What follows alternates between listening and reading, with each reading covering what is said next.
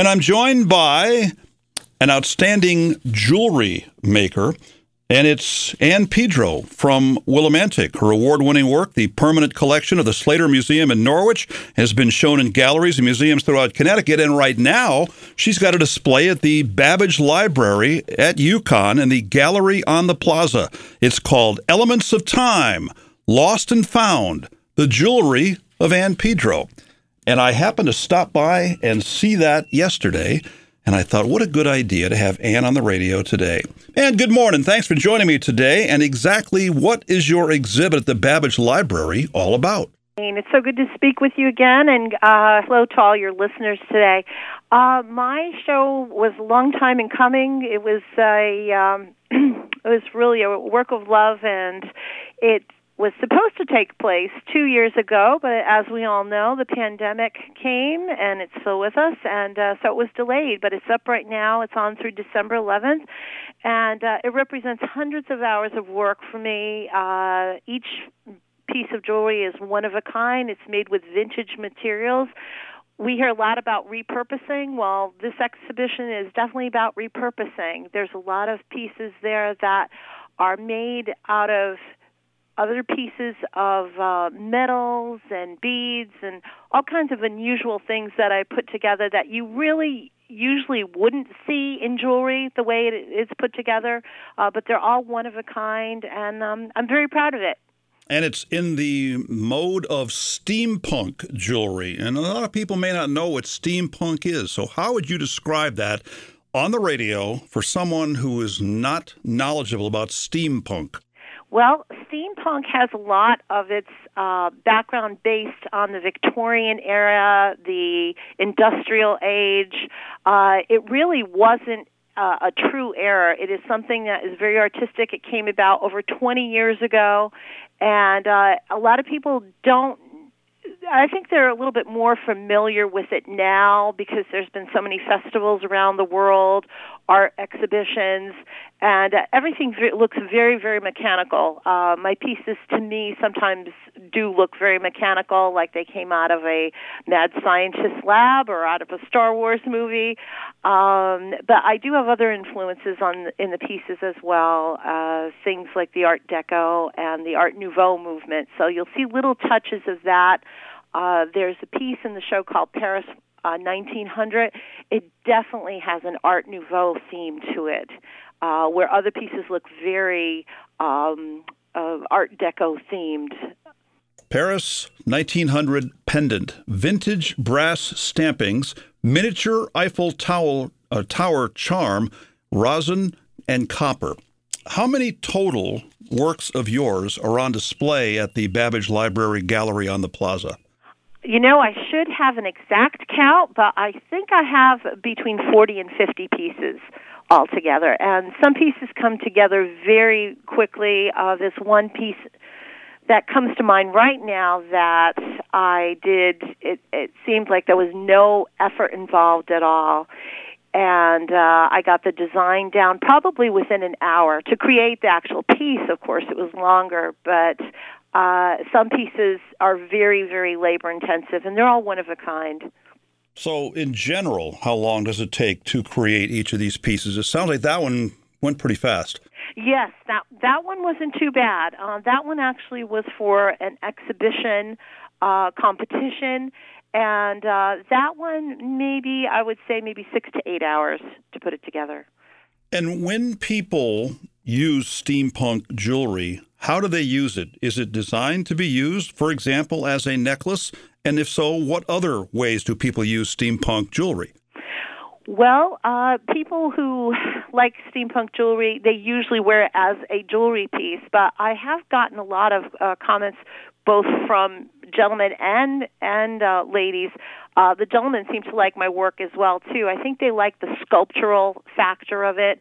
And it is meant to be worn as jewelry. The purchaser, of course, can wear it however they like. If they want to wear it on a hat or with clothing, or some of the pieces can really, the way I have them displayed right now in the exhibition, they can be used just as kind of like a little sculpture. But it's to everyone's own taste, however they like to use my pieces. Do you do any drawing or renderings before making each piece? Sometimes I do, yes. These pieces, I don't think I really did. Sometimes when some pieces become very complicated, it's much easier to put down your thoughts on paper, and you can work out problems ahead of time if there are going to be any problems. But these pieces, I don't think I put to paper at all before they were created. Where do you find your materials to work with? I have to go everywhere. I had a wonderful resource in New York, which is no longer, of course. But to give you an example, there was a jeweler that was closing the end of last year, and I went to go see him, and he was retiring, and he led me on to another resource here in the state. And I just found a treasure trove of wonderful things with this other person, and I'm very lucky to have a large variety of things to work with, different elements. I do really love to take apart different pocket watches, things that aren't working, of course. And you hear a lot of the word repurposing, and this is definitely about repurposing pieces into something new and fun and creative. When and how did you first get inspired to do this unique form of jewelry? How long have you been designing and creating jewelry? I have been designing jewelry since high school, so it's been a while. Excuse me. When I first took my first courses in jewelry, then I went on to study with the Gemological Institute of America, and it's something I've always liked. It's when people gravitate towards a certain art form, whether it's photography or clay or metal or glass, we just like certain things in our life, and the jewelry, I've always loved jewelry ever since I was a little girl, so it's just kind of natural for me to get into making it, and it just progressed and progressed. I originally had seen a book in a store in New York City on steampunk, and that's what got me started. Something clicked, and I thought, oh, I could do something very similar. And even though a lot of it is steampunk in the exhibition, there are pieces that tend to be more towards the Art Deco and Art Nouveau as well. But some pieces have a mix of everything. It's funny how these art people work. The exhibit is called Elements of Time, The Lost and Found, the Jewelry of Ann Pedro at the Homer Babbage Library Gallery on the Plaza. It opened August 26th. It runs through December the 11th. So even though it's been open for about 3 weeks or so, the opening reception is not until this Sunday, September the 18th from 2 to 5. Tell me about that reception, who's invited, and what will take place at the reception.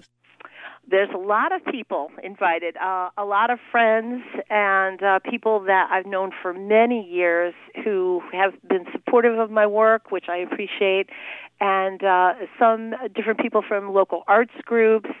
And it's a beautiful, beautiful exhibition space. I'm very fortunate to be there. And plus, I expect a lot of students, of course, because school is back in session up there. And I'm sure a lot of students are going to be coming by and coming in to meet me. And I really enjoy talking about my work. And if people have questions, I'm very, very happy to answer them. Well, there were students checking out your work yesterday when I was checking out your work yesterday at the gallery on the plaza at the Homer Babbage Library. Where do you actually create this work? You have a workshop where you have employees? Do you design and create everything yourself? I have no employees at all. Due to the nature of the work, everything is one of a kind. So it's really a type of process where I have to work alone on it. And I do have a studio that I work out of, and that is local, and it has many, many things in it, all kinds of things waiting to be turned into jewelry, waiting to be created. So sometimes I'll go by and I'll pick up a piece, and I'll know exactly what it's going to be used for. Other times it sits for a while. I have some pieces that I would have liked to have completed for the show that just weren't quite ready yet. So it'll be for the future. Are you looking for material? And with that question, where I'm going with this is that Some of the work that you do involves things like model railroad parts, like the wheels and things like that. I know people that have model railroads, and maybe they've got some trains and things they don't need. Do you need that kind of stuff?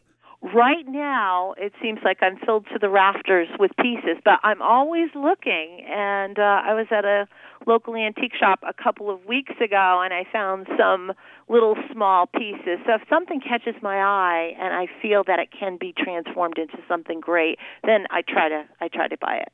Where do you get your inspiration from? Oh, just everywhere. It's all around me, whether it's a book, whether it's photography, whether it's architecture.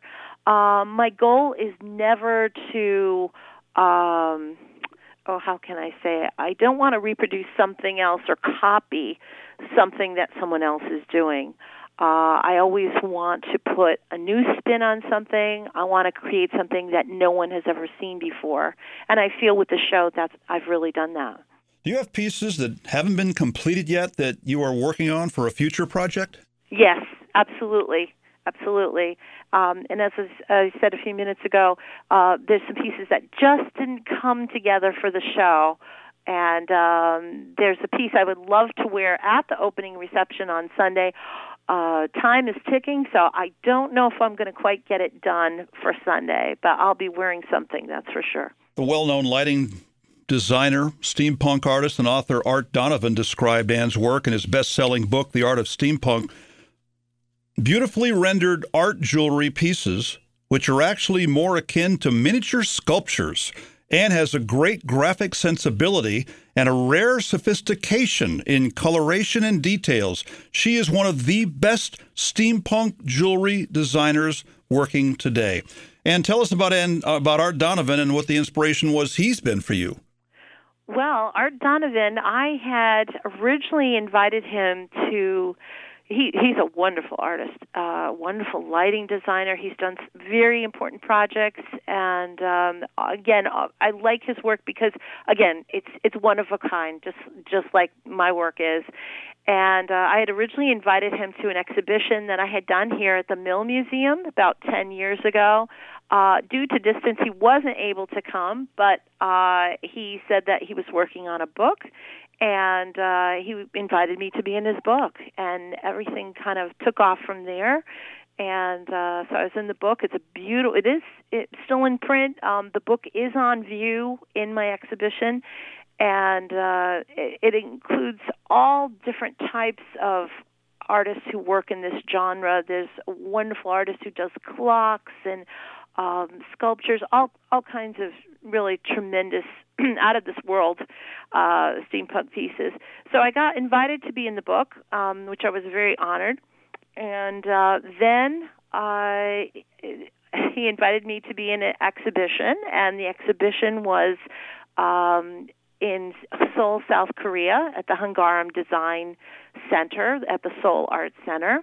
So that was really thrilling. That was the one time I had my pieces shown internationally, and the show was well received, and it was very, very exciting. So you never know what one thing will lead to.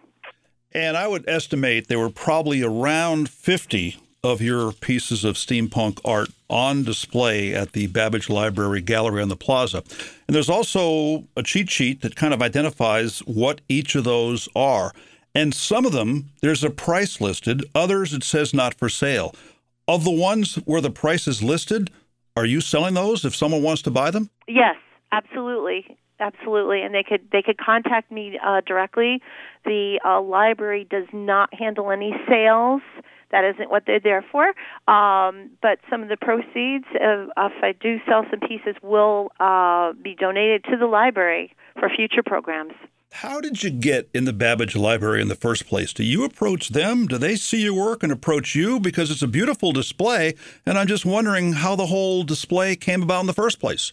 Well, as I had mentioned earlier, that it was supposed to take place several years ago, and there was a staff member there who I believe I don't know whether she retired or she changed positions, and then I had to meet with someone new, and she's the communications coordinator, and she works on all the future exhibitions at the gallery, and not only the gallery on the plaza, but the Stevens Gallery as well, and her name is Jean Nelson. She's been a great help to me, and so we sat down and met a couple years ago, and it was supposed to take place a couple years ago, and we've been in contact ever since, and it just came about. I don't know if they've really ever shown jewelry before at this gallery. I know I've been to some other presentations that have been there. There was a wonderful fiber artist, and before my show went up, there was a wonderful painter that was there too. So I just feel it's a very good space to show, and a lot of people are going to see the exhibition, which is important to me. Lastly, what's the overall idea that you're conveying with this collection of work? Well, again, it's all about reusing pieces maybe that weren't ever meant to be jewelry, but that's what they are now. I created it into jewelry, and you have to find that right balance. You have to find that it's wearable, that it's comfortable, but also very interesting to look at. These pieces are meant to spark conversation, and I know when I'm out and about and I do wear pieces, people often ask me about them and who made them and how are they created and what materials. It's called Elements of Time, Lost and Found, the Jewelry of Ann Pedro at the Gallery on the Plaza, Homer Babbage Library at the University of Connecticut. It runs through December the 11th, and there is an opening reception coming up this Sunday from 2 until 5 p.m. I enjoyed seeing it, and I think other people will enjoy seeing it too. Ann, good luck with the exhibition. Thanks for joining me this morning. Thank you so much, Wayne. 14 WILI Willimantic and 95.3 FM.